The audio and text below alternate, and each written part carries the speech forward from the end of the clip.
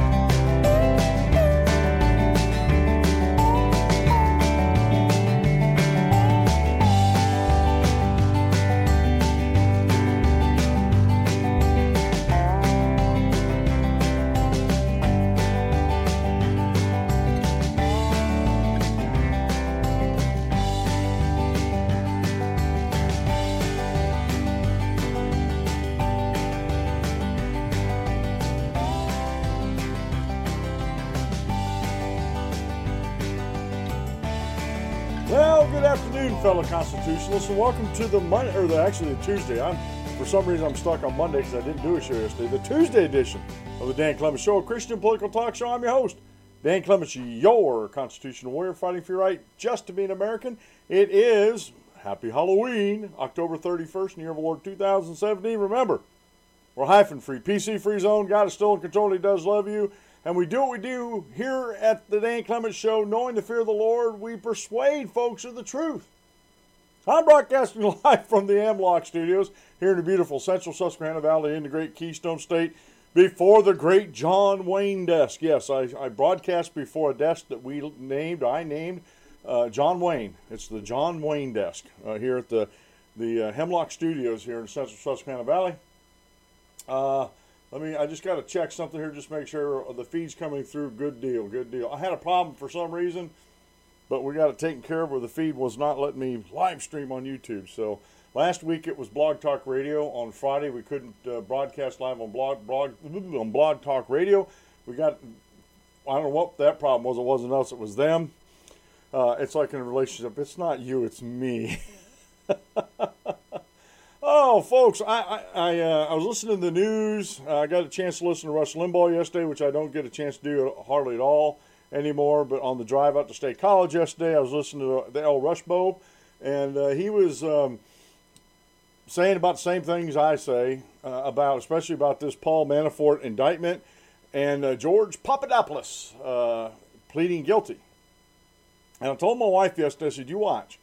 I said, those people who follow me and that I follow on social media, especially the liberal, progressive, anti-freedom folks out there, they are going to be beside themselves with just, oh, we got him now. Even my most ardent Facebook antagonist come out, well, chalk one up for the good guys, and they're trying to make all these connections from Manafort and especially George Papadopoulos to President Trump. Now, Manafort was President Trump's campaign manager until August, and then Conway took over. He was under... And this, folks, I may be wrong in my ideas about this, however. I'm going to say them, and you can correct me if you want.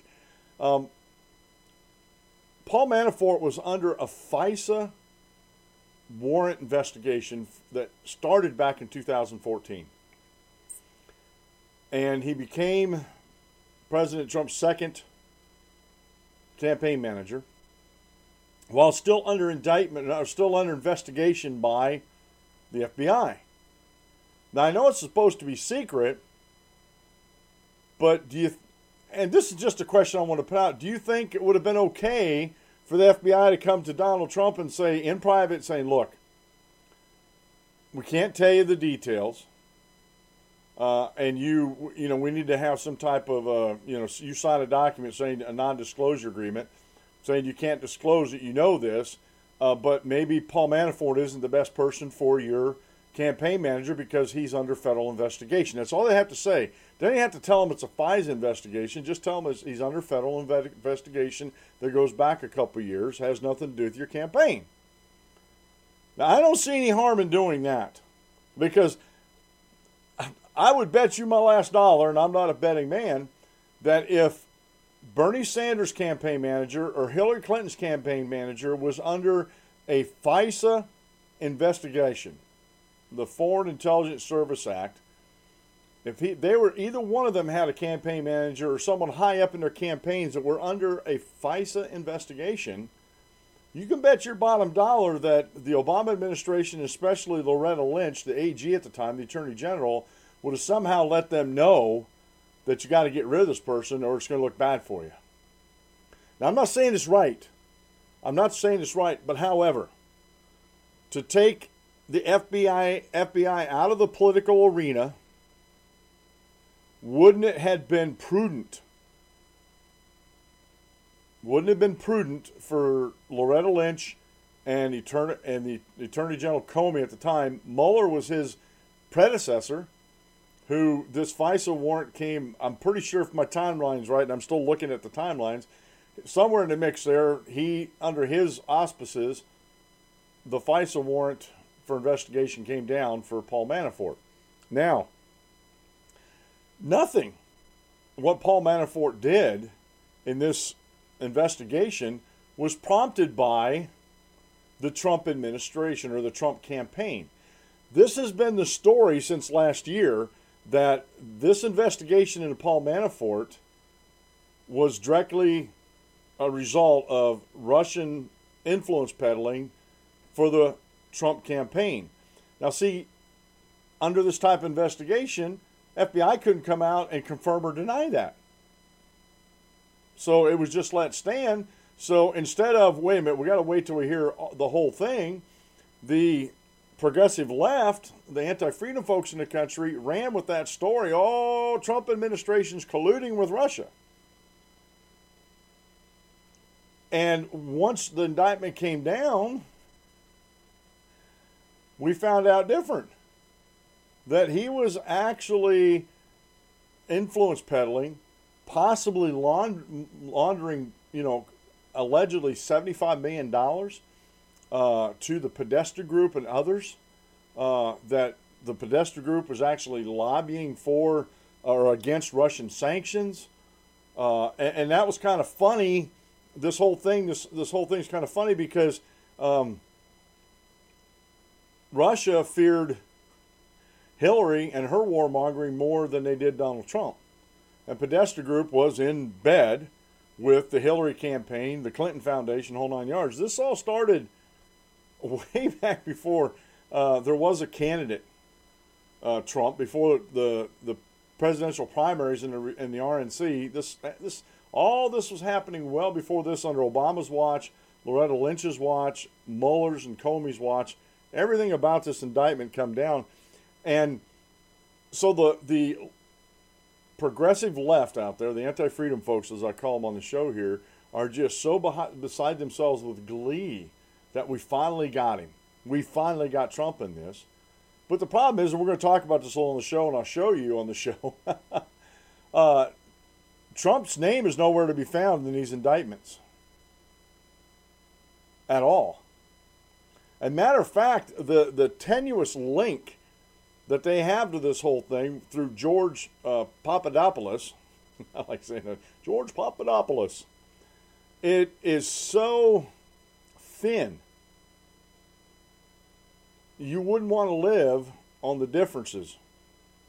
I'll give you a good example. If my buddy Dave, when I don't know what he'd be doing on a hillside where there's a cliff where he actually fell over, but if he was hanging down on a root hanging out of a cliffside, he wouldn't want me sending down a 20-pound test monofilament fish line to try to haul him up with. Matter of fact, he would be foolish to let go of that tree stump to grab that line. And that's the same amount of strength that line between George Papadopoulos and President Trump is. It's virtually non-existent. And we'll talk about this a little bit. He was a volunteer, wasn't in any inner circles. and barely was there, according to some reports, was barely there a couple weeks. And yet all these things about him being a volunteer is missed by the mainstream media, missed by the progressive left, missed by the anti-freedom folks out there on social media that want Trump gone. I was actually discussing something yesterday. Someone on Facebook who's totally against Trump, that she said, and this is how she felt. She couldn't prove it. You ask her to prove it. Oh, there's proof all around. All you got to do is look. I said, no, you made the statement. You prove it. They never do. And this is something that frustrates me with the progressive left. They want you to prove everything you're saying, but when you ask for proof about what they're saying, never happens. Or you ask them a question, like I just stated earlier. If this would have been someone high up or a campaign manager in Uncle Bernie's campaign or Aunt Hillary's campaign, do you think Loretta Lynch or the Obama administration would let them know to quietly let go of those folks so there couldn't be any links, something blew back? Like I said, you bet your bottom dollar they would. Whether it's right or wrong doesn't really, in this instance, would it be wrong to? I think that's a matter of choice. I think it could have been done such a way, even if it was Bernie or Hillary, could have been done such a way that the person who was being investigated would still not know they're being investigated, and they could be let go for whatever reason. And this lady said that the Trump administration is the most destructive administration in the history of America. And she wouldn't back it up. And my only comment to her, the only way the Trump administration is destructive to anybody is to your progressive social democratic ideology. And that's what you're mad about. That's what you're mad about. He is, through his presidency, through the awakening of the American people through social media and the internet, your social programs, your social justice tyranny is coming to an end, and you don't like it. You don't like it. You don't like that people have more freedom, that are making more choices, that, quite frankly, and we talked about this a little bit on Friday, this principle about people make choices in lives. Let me just put it this way. People make choices in lives, and some of them lead them down to pretty dark roads. But is pitying somebody the right way to help them out of that situation? Is to go in and try to help somebody realize the situation that they're in the right way to go about it. Now, having said that, some of my Christian friends we do this all the time when we preach the gospel. You're absolutely right. We do that all the time as we preach the gospel. But it is never forced. People are never coerced into believing the scriptures or that Jesus Christ is the Savior. Nothing. Matter of fact, we don't even preach to the person unless we have an invitation to do so. We just don't barge into somebody's house and start preaching the gospel to them. And if they don't want to listen to us or listen to God's word, then hey, it doesn't work that way. It doesn't work that way. But social justice tyrants out there, I don't call them warriors. I know a lot of people take me to task for that. Oh, they're not tyrants. I said they absolutely are. They want to come in and put a solution to a problem as a group instead of working with people as an individual. And they want to hold up what all prompted this was a CNN report that a friend of mine shared on Facebook, that CNN was holding up these drug addicts as almost pious, and someone to be pitied and possibly looked up to because of what they said they were trying. Oh, we're trying to warn these kids off of this, at the same time selling them the drugs that are poisoning their lives. And pretty much the response was, don't go down this path and have pity for these folks. They made their choices. And I'm not saying, I don't think that speaks to anybody's lack of love for somebody. But people make choices in lives. And people have to pay the consequences for those choices in their lives. That's the beautiful thing about Jesus Christ. I don't deserve God's love. I don't deserve His unmerited favor, in allowing His Son and it was Jesus' choice to do the will of the Father, but still His choice to come to this earth and die on the cross for my sins.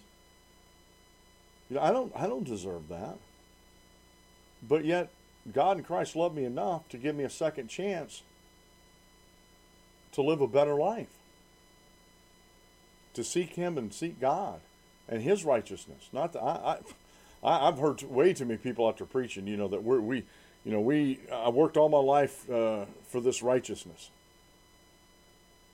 I could never do enough work to be righteous in God's eyes. Never.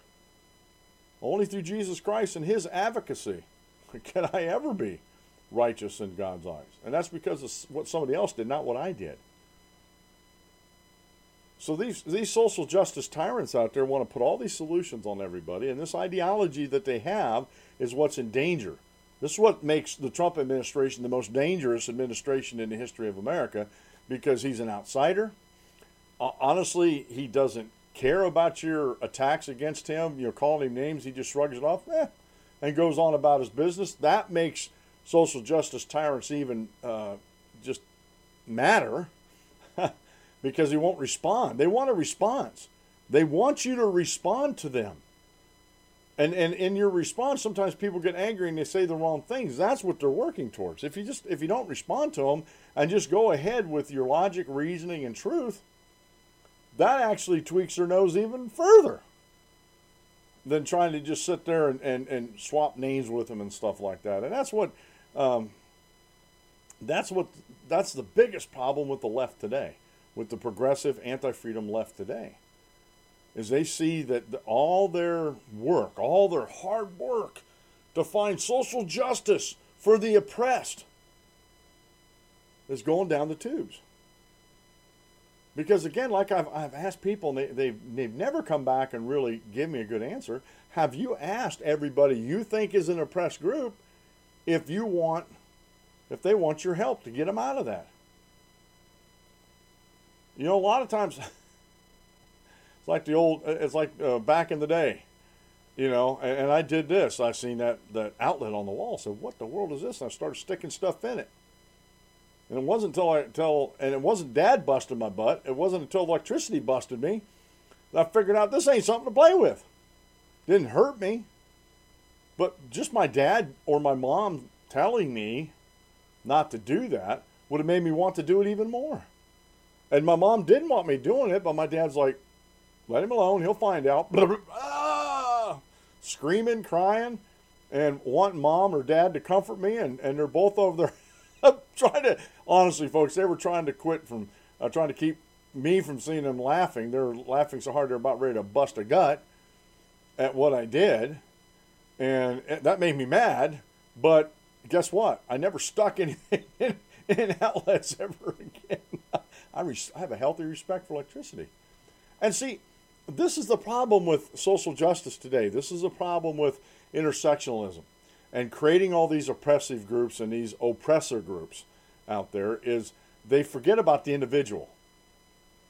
If they get right down to it with the individual, they'll find out there's less people that want them to interact on their behalf than what they originally thought, and then their movement is mute because who they're going to help. And honestly, folks, I think that's more to the point with all this. If these feminists, these intersectionalists, these SJTs out there, social justice tyrants out there, if they ever break it down to the individual, which they can't. It's just like the feminist mantra, all men are rapists. Well, no, all men are not rapists. You're just categorizing everybody as rapists. Well, all white males are privileged. No, not all white males are privileged. There again, you're putting out a stereotype. You're in a group mob type thinking, and so this is what's happening with this Manafort, Papadopoulos. Papadopoulos pleaded guilty to lying to the FBI. That's a procedural. He wasn't pleading guilty to any specific crime other than lying to the FBI. Oh, oh, you lied to the FBI. We're going to get you for that. You know, quite honestly, the way I feel about it is you don't have a responsibility to say anything to the police, without a lawyer present. You don't have the responsibility to tell them anything, let alone the truth. Your best bet in this is just my advice. Keep your mouth shut. Get a lawyer and keep your mouth shut, no matter what they say. That's your best bet. Oh, we caught Papadopoulos in a lie, and we're prosecuting him for that lie. That's Scooter Libby, if you remember back in the day. You know, he wasn't found guilty of anything but lying. They couldn't indict him on anything else but a procedural thing that he lied to the FBI. Oh, out of the grand scheme of things, is that the biggest crime in the world? No.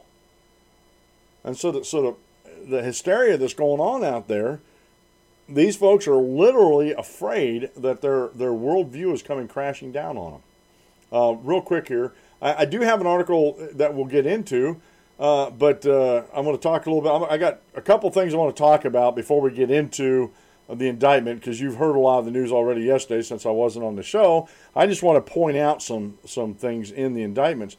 But I was talking to some folks last night and this morning where a judge blocks Trump ban on transgender troops. And this was over at theconstitutioncenter.org. And I'm like, that's judicial overreach. You know, President Trump is commander-in-chief, and the commander-in-chief set the standard in the military. And Congress is the one that makes the laws or the rules up for the military, like the Uniform Code of Military Justice. That came from Congress way back when. And the president's given pretty wide latitude with as far as the troops. Joint Chiefs of Staff. Who's the Secretary of the Navy, or the Chief Naval Officer, the CNO of the Navy. Up there with the Joint Chiefs of Staff. Has wide latitude with this. And I said, first off, this is a separations of power. Because this judge has no business blocking a ban that Trump puts in place for the military. Trump's trying to protect the military. And I got comments back saying this is the flavor of this, folks. I got comments back saying that calling it transgender, or I said it's transgender dysphoria, which is a mental illness that President Trump is protecting the military from. And this person told me, that's just you're just protecting an ideology. I said, what about protecting the military from folks who have a mental illness? Don't you understand? That's a mental illness, not an ideology. Again, they live in a narrative and an echo chamber that is probably so deafening to them. And just every day that goes by, I see more and more how deaf these folks are to truth and facts. Anything outside their echo chamber that holds the conclusion that Trump's a bad person and he needs to be removed. Republicans are a bad person, need to be removed. Matter of fact, the gentleman told me that said, well, and I am a conservative, I don't deny that said that I wish you lived with the founding fathers in their era, because they tarred and feathered conservatives. They didn't like conservatives. I'm like, really? I said, what founders and what framers are you looking at? All of them were considered, for the most part, conservative or libertarian. I'm like, let's rewrite history some more. So this whole narrative is blown up in their face. It's entitled the show today, Manafort's indictment, The Insanity Ensues. It's been going on for a while, and it still goes on, and these folks are just, they don't get it. They don't get it, Big Dan. They just don't get it. Oh, my goodness. Okay. Rocky Mountain High Brands is the official drink of the Dan Clements Show. The one reason why it is because, if you're a long-time listener, I do have fibromyalgia. I've been diagnosed with it. And the hemp-infused drinks that are Rocky Mountain High Brand, they have 100 milligrams of hemp oil infused in them, and it seems to help with the pain. I take it later on the day, and it seems to help with the pain. I can still function somewhat later on the day. And they have all sorts of flavors. They have energy shots. They have protein bars and Eagle Spirit water. That's a pH balanced water.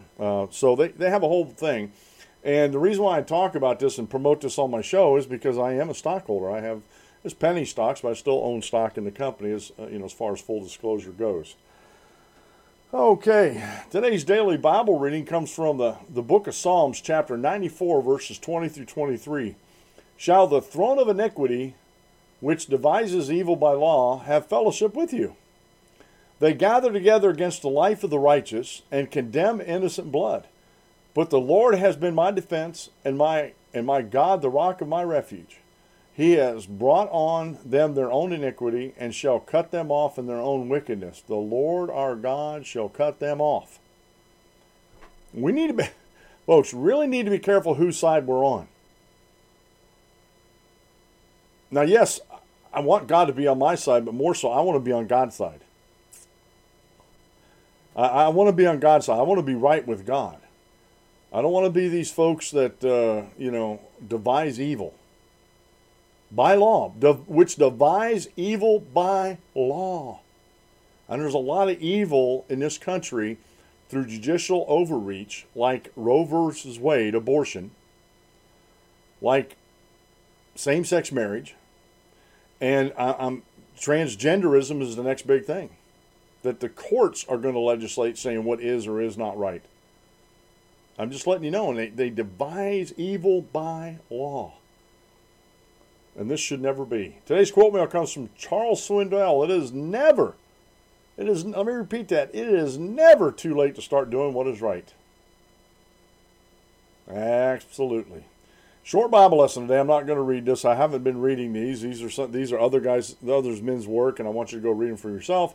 This is by Wes McAdams. He posted this in radicallychristian.com November 4th in 2015. And it's a really good little article. It says, should Christians celebrate Halloween? ? Some personal thoughts. And its own personal thoughts that he has about this. And we celebrate, when we had kids in the house, we celebrated Halloween. Matter of fact, when we were part of the young marriage couples at church, we had huge Halloween parties with apple dunking to get that apple and stuff like that. There's a trick to that, folks, and I've not that I've always won, but I've always come up with an apple because there is a trick for that.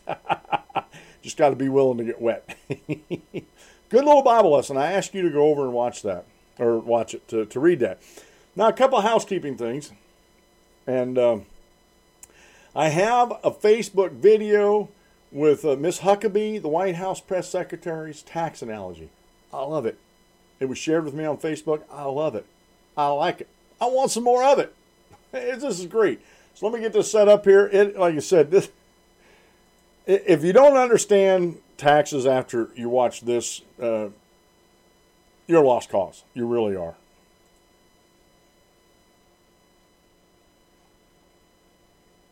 Suppose that every day 10 people, for our purposes, we'll say reporters, go out for beer, and the bill for all 10 comes to $100. If these 10 reporters paid their tab every night the way we pay our taxes, it would go something like this. The first 4, the poorest, would pay nothing. The 5th would pay $1. The 6th would pay $3. The 7th would pay $7. The 8th would pay $12. The 9th would pay $18. The 10th, the richest, would pay $59. So that's what they decided to do. The 10 reporters drank in the bar every day and seemed quite happy with the arrangement until one day the bar owner threw them a curveball. Since you're all such good customers, he said, I'm going to reduce the cost of your daily beer by $20. Drinks for the 10 reporters would now cost just $80. The group still wanted to pay their bill the way we pay our taxes, so the first 4 were unaffected. They would still drink for free. But what about the other 6? How could they divide the $20 windfall so that everyone would get their fair share? These are the reporters after all, so they're concerned with fairness. They realize that $20 divided by 6 is $3.33. But if they subtracted that from everybody's share, then the 5th reporter and the 6th reporter, which would each end up being paid to drink beer. So the bar owner suggested that it would be fair to reduce each man's bill by a higher percentage the poorer he was. By doing that, he explained, they'd continue following the principle of the tax system they'd been using. So he proceeded to work out the amounts he suggested that each should pay now. And so the 5th reporter, like the first 4, now paid nothing. He got a 100% saving. The 6th now paid $2 instead of $3, a 33% saving. The 7th now paid $5 instead of $7, a 28% saving. The 8th now paid $9 instead of $12, a 25% saving. The 9th now paid $14 instead of $18, which was a 22% saving. And the 10th now paid $49 instead of $59, a 16% saving. So each of the 6 was better off than before, and the first 4 continued to drink for free. But once outside the bar, the reporters began to compare their savings. I only got $1 out of the $20 saving, declared the 6th reporter, and she pointed to the 10th reporter. He got 10. Yes, that's right, exclaimed the 5th reporter. I only saved $1 too. It's unfair that he received 10 times more benefit than me. That's true, shouted the 7th reporter. Why should he get $10 back when I only got 2? The wealthy gets all the breaks. Wait a minute, yelled the first 4 reporters in unison. We didn't get anything at all. This new tax system exploits the poor. The 9 reporters yelled at the 10th and made him feel bad. So the next night, the 10th man didn't show up for drinks, and the 9 sat down and had their beers without him. But when it came time to pay the bill, they discovered something important. They no longer had enough money between them all to even cover half of the bill. And that, ladies and gentlemen, is how our tax system works.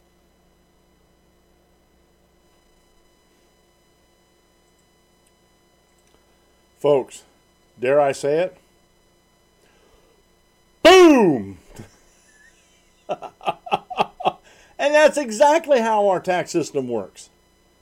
The poor always have their hands out, even though, like in the new tax plan, the first $24,000 is not taxed. So if you're a single person that's making under $24,000, guess what? You only pay $12,000. You only pay $12,000 tax. You only pay tax on $12,000 instead of the whole $24,000. Let's say you're married and you're both only making $24,000, just hypothetical. Then you do not have a tax liability.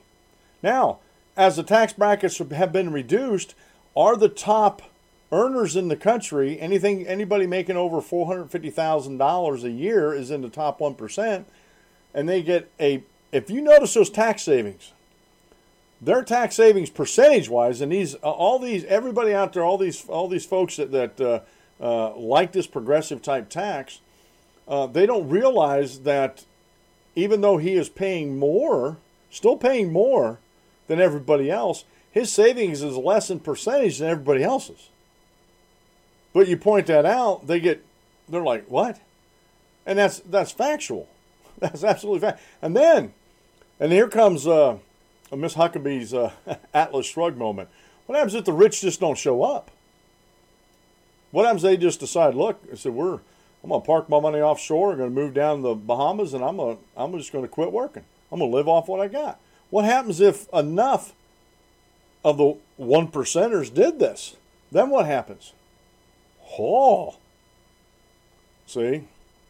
That's where this whole progressive tax brackets break down. And not that I totally agree with President Trump on his tax plan. I do not. However, it's a step in the right direction. I think if we're going to have, unless we repeal the 16th Amendment and we still have an income tax on income, I think the fairest way to be would be 10% on everybody, and then the first so much for a single, first amount of dollars for a married couple, and then you have child deductions. That all should be tax exempt, zero tax. I think that would be the fairest. Now some people say, well, I make, me and my family, we make over that. Let's say I make $75,000. You mean I got to pay 10% of my income when somebody that makes $1 million a year only has to pay 10% of his income or her income? That's not fair. Well, why isn't it? Do you want to pay your $7,500 or do you want to pay their $100,000? 10%.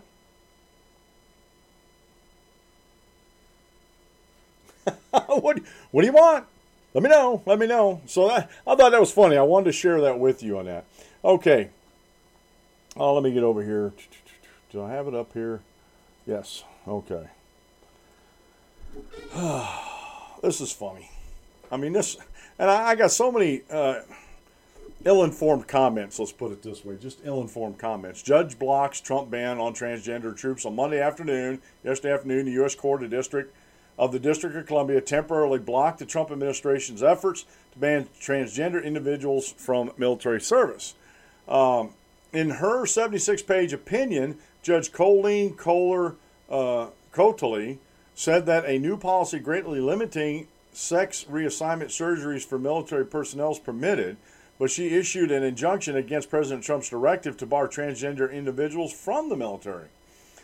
For now, Cotley ordered the military to revert back to its most previous service guidelines that were approved last year by the Obama administration, and she didn't believe the Trump administration's case would succeed at Fifth Amendment grounds when it comes to assertion and retention orders related to transgender service members.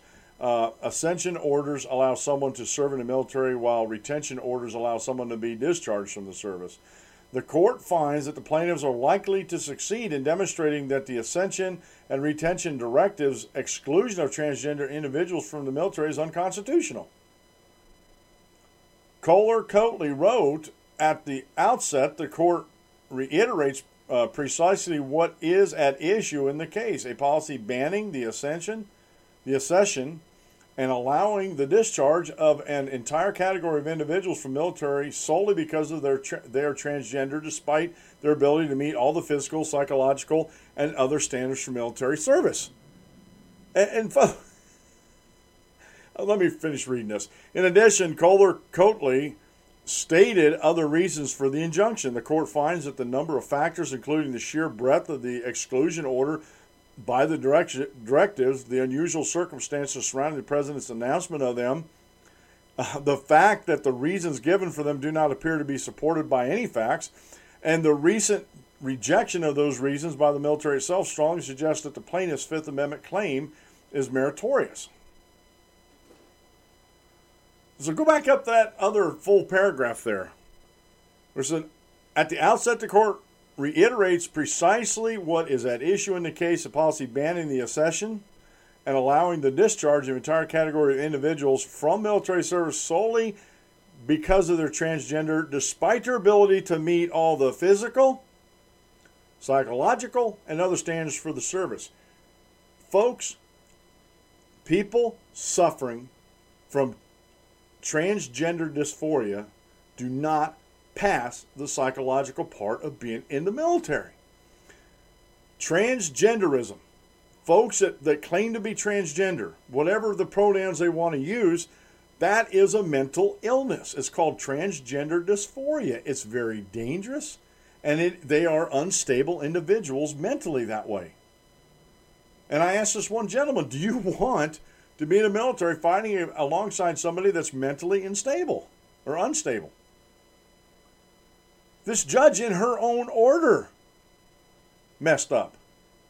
Sorry. She messed up.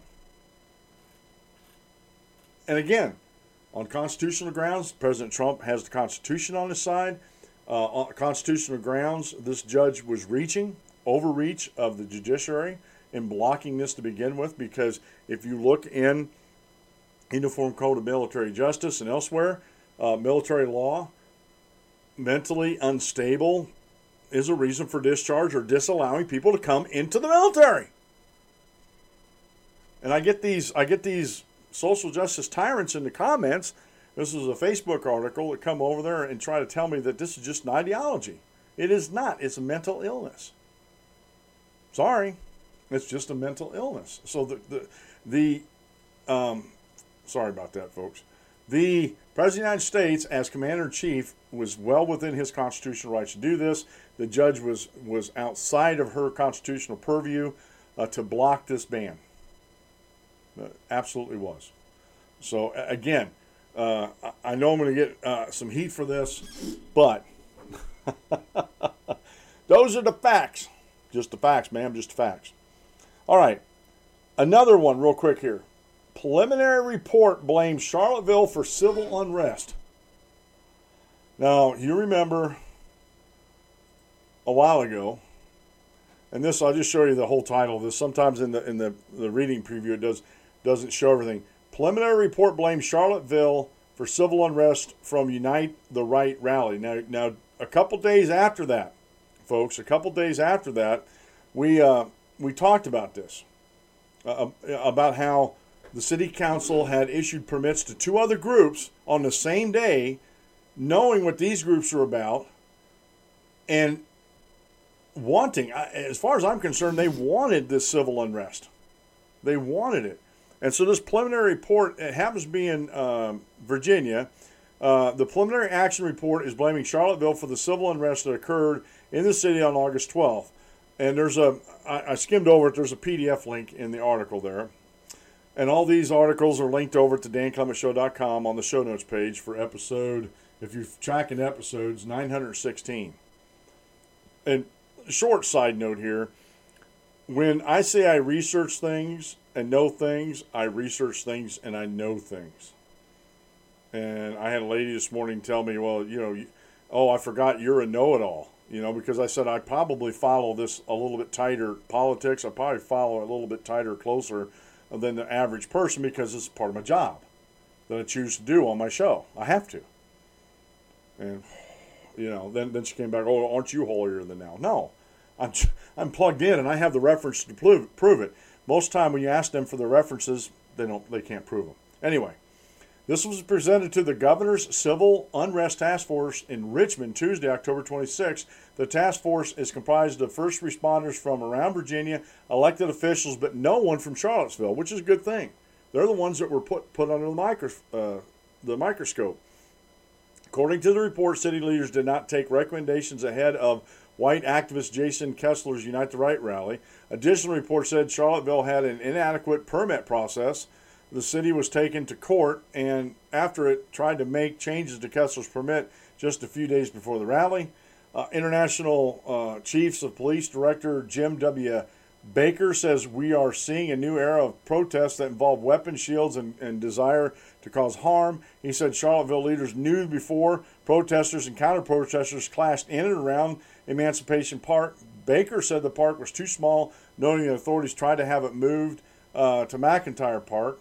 And folks, let me stop right there. If they would have structured their permit process in such a way that it was, if the crowds are going to be too big for a certain place, that at the city's discretion they could have moved them, but it wasn't that way.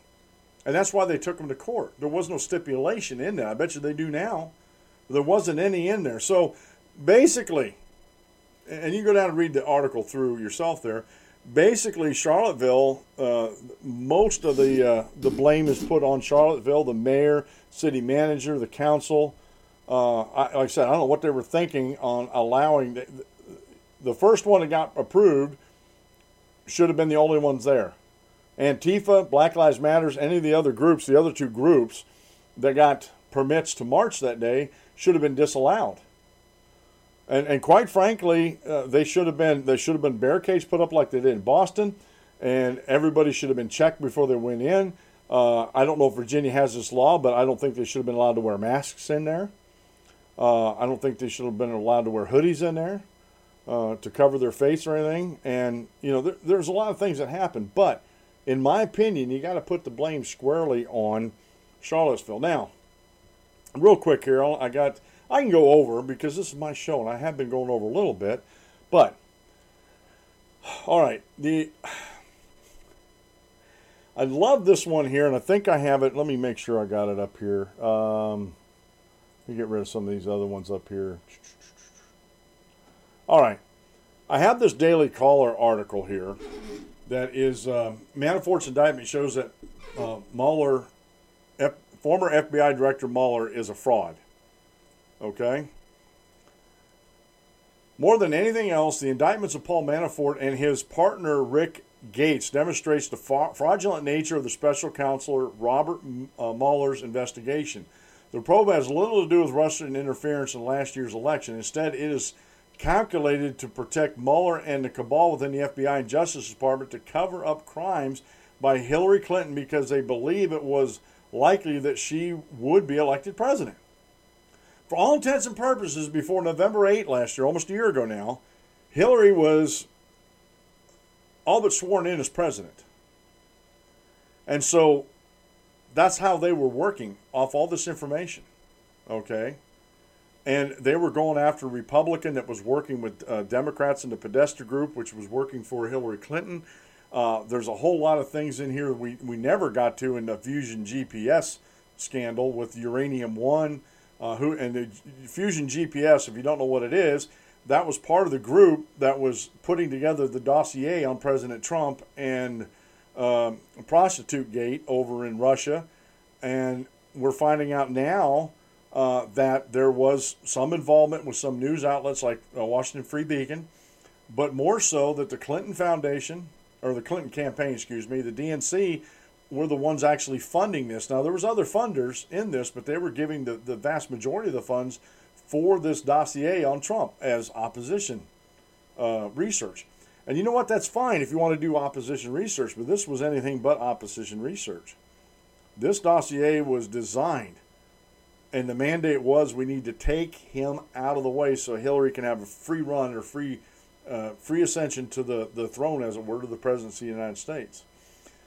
So, and once Mueller and then his friend and successor, James Comey, covered for Hillary, they had to keep covering. This was a reason that Mueller was so available when he was so swiftly appointed special counsel in May by Deputy Attorney General Rod Rosenstein.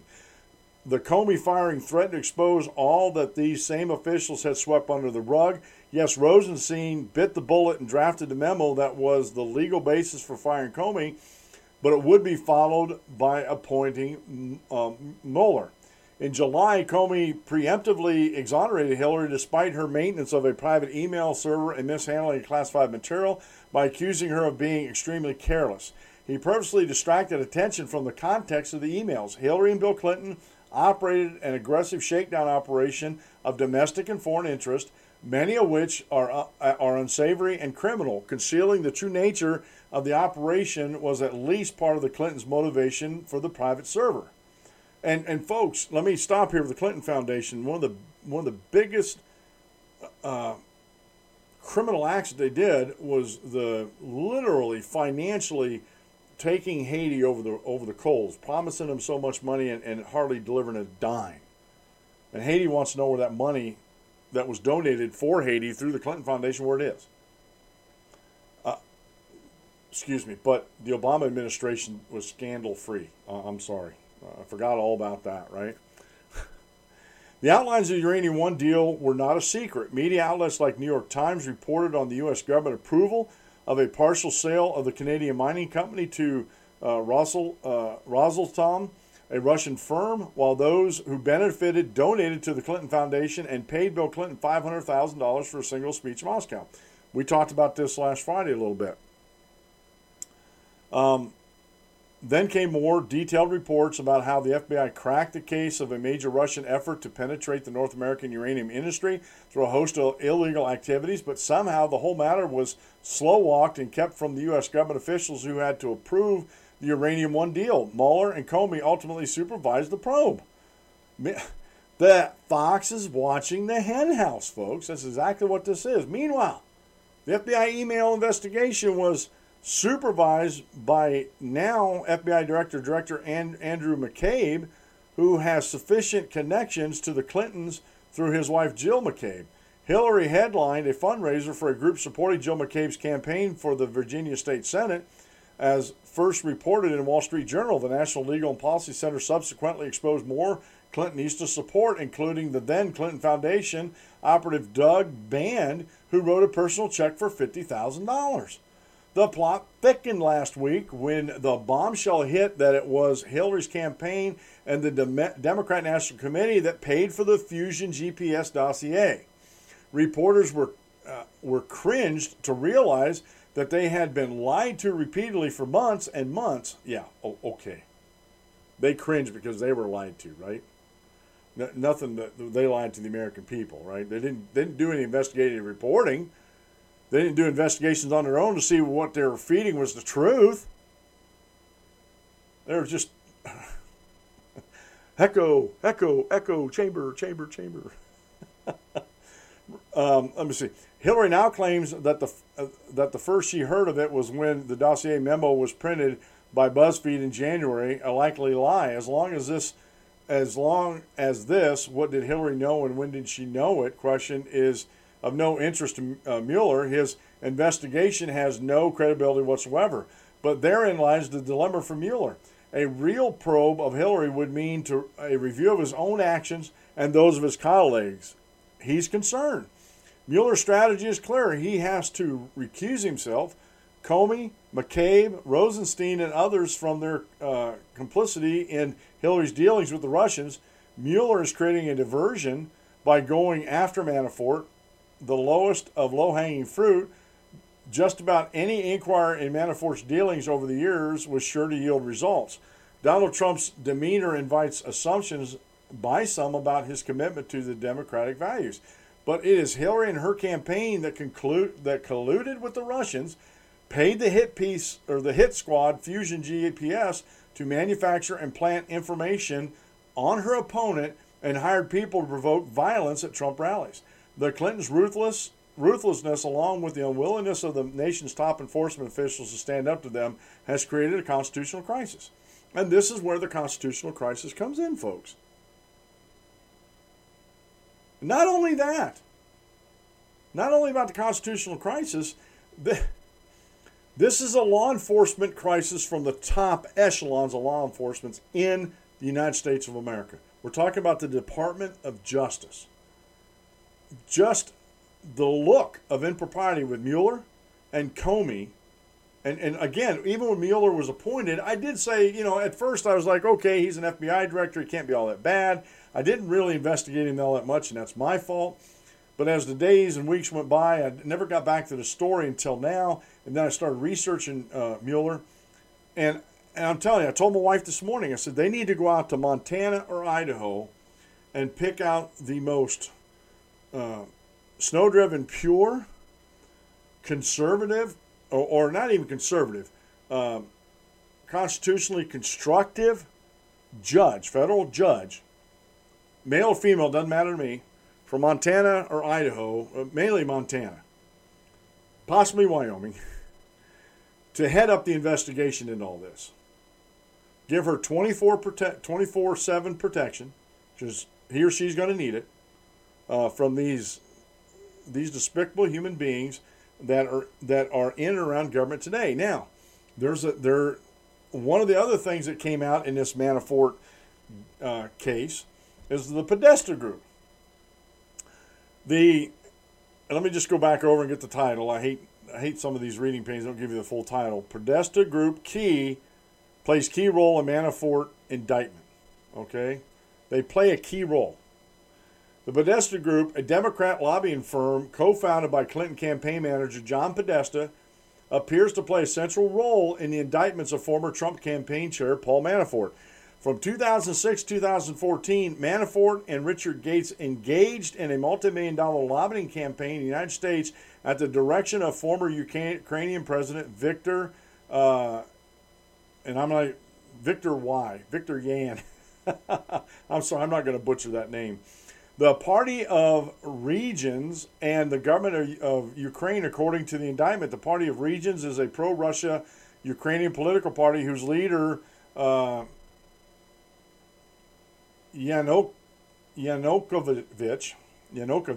I'll try to get it out there, served as president from 2010 to 2014. Manafort and Gates chose two companies identified as Company A and Company B in the indictment to lobby on behalf of the European Center for the Modern Ukraine, a European nonprofit that officials say was created as a mouthpiece for the Party of Regions. And there's a link to previous news reports there. Have indicted or indicated that the two companies are the Podesta Group and Mercury LLC. The head of the Podesta Group, Tony Podesta, resigned from the group on Monday amid increasing attention from the special counsel, Robert Mueller's investigation in Russian influence operations. Tony's brother, John Podesta, served as Hillary's campaign chair during the 2016 elections.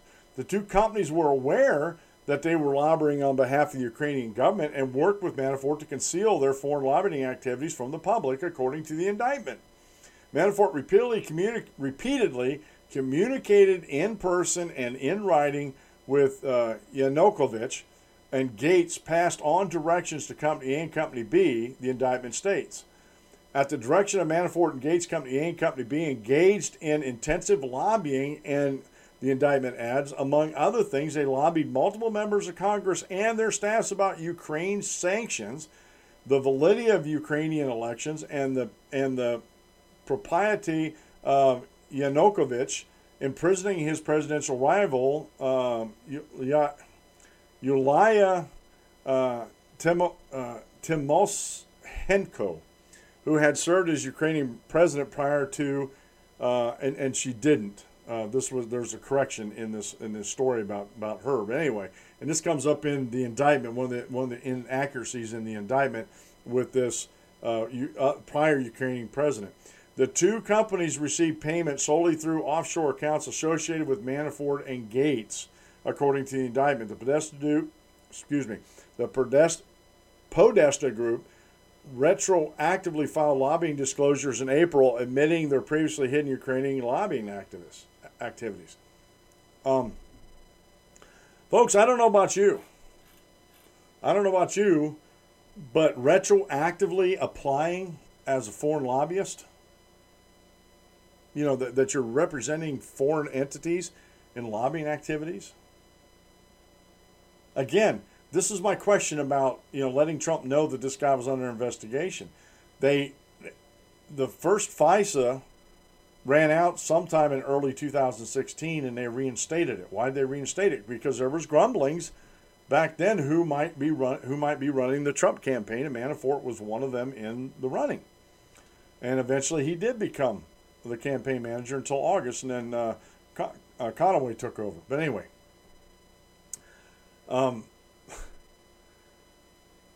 they could have concluded that FISA investigation and not renewed it until after the campaign to try to keep politics out of the whole thing. But you're talking about the Obama administration, Loretta Lynch, and the Hillary campaign. Obama was thinking about Hillary was going to extend his presidency another 4 to 8 years because of a lot of the same policy ideas that she had. Loretta Lynch was looking to maintain her position because I think Hillary Clinton would have left her in there as AG, so she was trying to keep her position.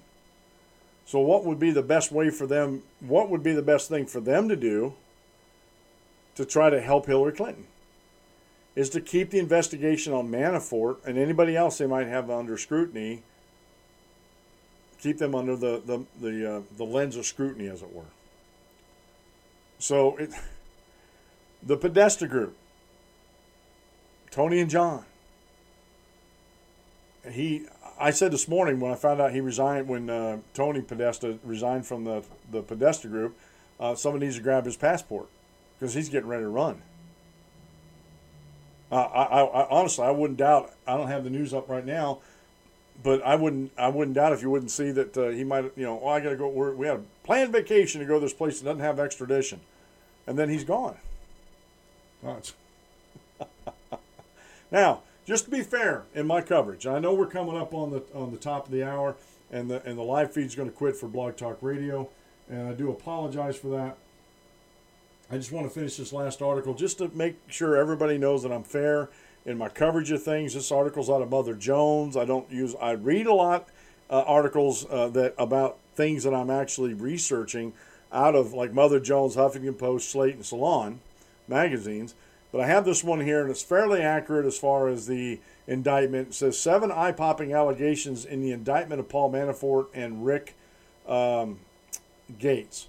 Now, I can't put this in reader mode, so you might see some ads on the side there. Matter of fact, what makes me mad is that little thing right there. If you're watching on YouTube, I just bought that for my stove because my wife lifted up the stovetop without asking me how to do it and broke that gas line from the burner controls. And that's exactly what I bought, folks. Anyway, so Mother Jones, this is by Dan Friedman, posted yesterday. Special counsel Robert Mueller on Monday unveiled an indictment of Paul Manafort, Donald Trump's former campaign chairman, and Rick Gates, Manafort's longtime business partner. The indictment alleges that the men earned tens of millions of dollars in income by secretly lobbying for the former pro-Russian president of Ukraine and then laundered the money to evade taxes, enjoyed a lavish lifestyle, and covered personal expenses. Here are some of the most important allegations. It's not all, but these are in the indictment. A $934,000 at a rug store. Manafort allegedly used offshore accounts to spend $934,350 at an antique rug store in Alexandria, Virginia. It's an awful lot to pay for a rug, folks. And like I said, I'm just going to get into these just a little bit here, so I don't want to drag on for an hour and a half today. 2 top Washington lobbyist firms take money from offshore accounts without registering as lobbyists under the Foreign Agents Registration Act. Manafort and Gates hired Washington lobbyist firms to conduct an influence campaign on behalf of the Ukrainian president and his pro-Russian party of regions from 2006 to 2015. Indictment says the men illegally failed to register with the Justice Department as agents of a foreign state and lied to the DOJ to conceal their work. The 2 firms the men hired are identified as Company A and Company B in the indictment. Those companies appear to be the Podesta Group and the Mercury Public Affairs, based on their public declarations. It's not clear which is A and B. Okay, another one. Manafort and Gates lied to everyone, and there's a lot of lying going on. Well, in Washington, there's always a lot of lying. 4. Manafort used laundered money to generate real estate income. That's how you launder. That's what you do with laundered money, folks. and look. Manafort's a Republican, and I don't know if all these things are true, but if they are, it shows that he's greedy, and it doesn't in any way, in my mind, cast aspersions on the whole group just because this one man did dumb and stupid. Manafort used laundered. Okay, I already said that. 5. Manafort lied to banks. 6. Manafort asked his son-in-law to lie for him, and 7. Gates comes off as a Manafort laggy. So we see here. And all this stuff will come out in the wash. It really will, folks. I mean, I'm not going to be able to cover it all today, and there's going to be a lot of ink spilt, a lot of bandwidth expended, and a lot of airtime put to good or bad use over this whole indictment thing. But the one thing I want you to come away with here, and know this for sure, that the anti-freedom progressive left in this country is after Donald Trump any way, shape, and form they can get there. Now, in that same, right after that article, that 7 eye-popping allegations in the indictment of Paul Manafort and Rick Gates from Mother Jones, there's another article, we're not going to get into it, but the title of it is, Robert Mueller releases information showing Trump campaign tried to collude with Russia, by David Corn and Mother Jones. These posts yesterday. Now, you've heard me share David Corn's articles before. He's totally off base with this. Nowhere in the indictment. And this is the key thing you have to remember. Trump's name isn't in Manafort indictment by Henry Rogers, a political reporter over at the Daily Caller. Nowhere, and I skimmed through the indictment, nowhere is Donald Trump's name mentioned. And if you actually follow the facts and the truth that are brought forward, maybe it's not truth, but the things that have been investigated, it all points back to Hillary Clinton and the DNC, with some Republicans helping, because they're greedy. Okay? Because they're greedy. But Donald Trump's name doesn't even appear in the indictment. But that doesn't matter to a lot of these social justice tyrants out there that want to see Trump fall. And the original FISA investigation didn't even cover the Trump campaign. They only decided to extend it so they would have some cover to try to keep Hillary coming into the White House. Hillary and Bill must have a lot of dirt on a lot of people. They really must, if they get this kind of support from all these people. However, I can't say that I see the house of cards falling, but you got a guy like Tony Podesta that is wielding influence at the highest levels of the swamp. He resigns from the Podesta Group. And again, like I said, I wouldn't be surprised to hear that he fled the country. I really wouldn't. But, and I agree with some of these other reports that Manafort is the low-hanging fruit. You know, the easiest one to get to. And honestly, I think this is going to unravel, and when it does, it's going to unravel quick. And there's going to be so much comes out, it may overwhelm everybody, but we need to keep our heads on straight. We need to keep our eye on the prize, and that is getting at the truth. And right now, whether Hillary Clinton's guilty or not, I know she's been tried in public opinion, in the court of public opinion, and has been found wanting. She has so many times she's been exposed. And I want to leave the show with this. I'm watching the new show. Is it on NBC? I'm not. No, it's CBS. Excuse me. It's CBS. It's called Wisdom of the Crowd. And it's a fantastic show. And I just want to bring this up real quick for those folks on. I wasn't originally going to do this, but it sort of popped in my mind. It's a new series that just came out this year. It's called Wisdom of the Crowd. A tech inventor. Let me just get over there so I got my head fired the right way. Okay. A tech inventor creates a cutting-edge crowdsourcing hub to solve his own daughter's murder, as well as revolutionizing crime solving in San Francisco. It was created by Ted Humphries. It stars Jeremy Piven, Richard T. Jones, Natalia Tina, and they've only had like 5 episodes so far. It's fantastic. The premise is good. It's well written. It's well acted, and it's just amazing. But what this guy's done on this show here, the Wisdom of the Crowd, he's tapped into the crowd, and that's exactly, folks.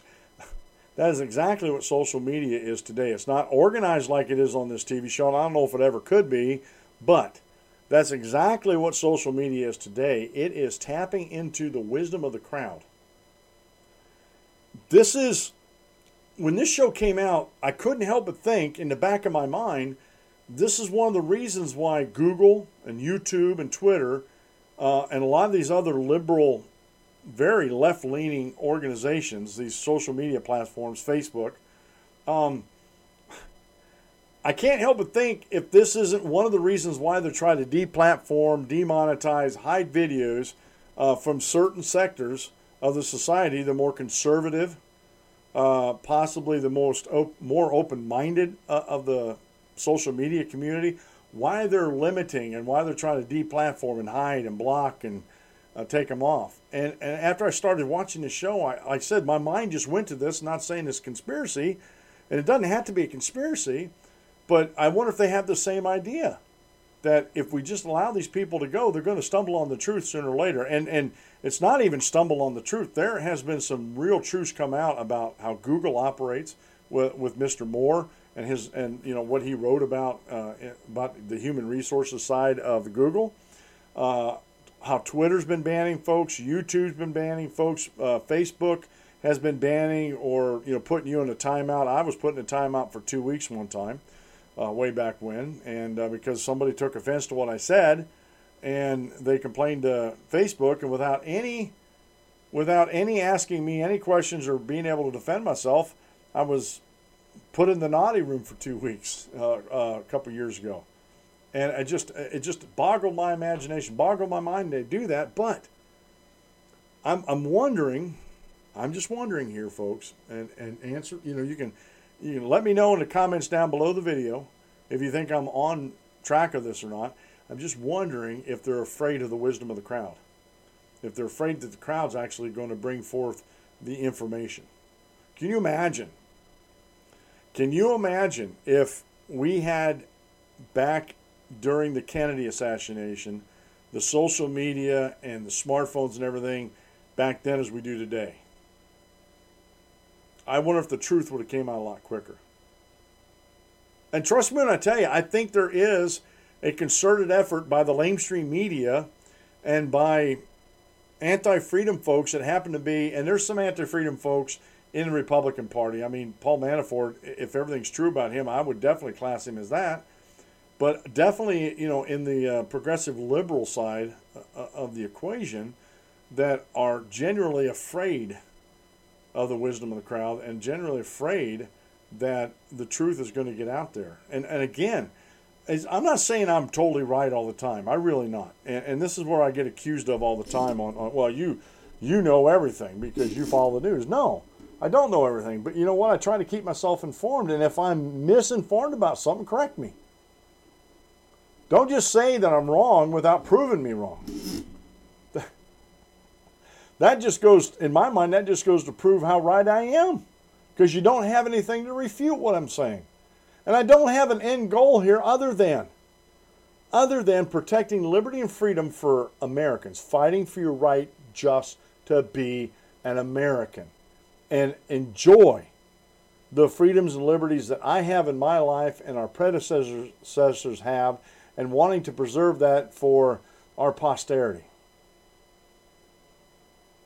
That's my agenda. That's my goal. And there's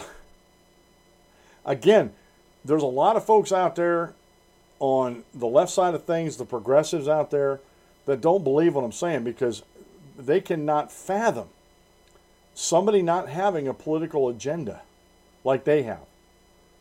Like their one-mindedness. And they're, the Republicans, they're just, this government we have today is just fascist. Now, we talked about this. And they're part of it. We have a participatory fascism going on in the United States today. And this is one of the reasons why I think the establishment doesn't like Donald Trump, because he's not participating. He may have benefited from it in the past, and I'm not saying that he didn't, and I'm not saying it's right. It definitely isn't right. The rent seeking from the government like Elon Musk does, the hero of the left. But it's today, and this is, like I said, I don't pick these out. They just come into my email. It's never too late to start doing what's right. No matter what President Trump did in the past, if he's doing what's right now, isn't that a good thing? Isn't that a good thing that he's trying to correct injustices, trying to do the right thing, whether it's blocking transgenders from serving in the military, to trying to lessen the tax burden for everybody from corporations on down to the poorest of the poor, trying to protect the country by keeping bad people out and only allow good people in through immigration? Isn't that the right thing to do? And yeah, if he stumbles and falls and he does, I don't like his trade policies that much. I don't think he's really that good on the economy. I could be wrong. I could be proven wrong. I stand to be proven wrong. But it's never too late to start doing what's right. But the anti-freedom folks out there on the progressive left, they will not allow President Trump to do what's right. Because all they're going to do is go back in history and try to dig something up that really doesn't matter today. Matter of fact, a lot of the stuff that Mueller was actually looking at in his indictment, or in the FISA investigation, his indictment, I've read some legal experts that said that some of that stuff might be outside of the dates that you can use it. That it's, oh man, I can't even remember what the name of it is now off the top of my head. I drew a blank here. But statute of limitations. It could be beyond the statute of limitations. And there's some folks out there on the left, on the progressive side of things, that are just like, oh no, what if it is and we can't use it? But the thing is, they're going to try to get it out in the court of a public opinion anyway, and try to persuade folks of that. But in legal terms, you can't take it into consideration. So, all right, I've droned on enough today. So I'll leave the show to you guys, and hopefully we'll figure this all out when it all comes time, when everything gets out in the open, and we can actually go through this and actually figure out exactly who did what, when did they do it, and hopefully the people that deserve to go to jail, and the ones that don't are exonerated. This has been the Dan Clements Show. I'm your host, Dan Clements, your constitutional warrior. Remember, if you aim at nothing, you hit it every time. Have a great rest of the day, folks, and God bless. And we'll see you tomorrow at noon.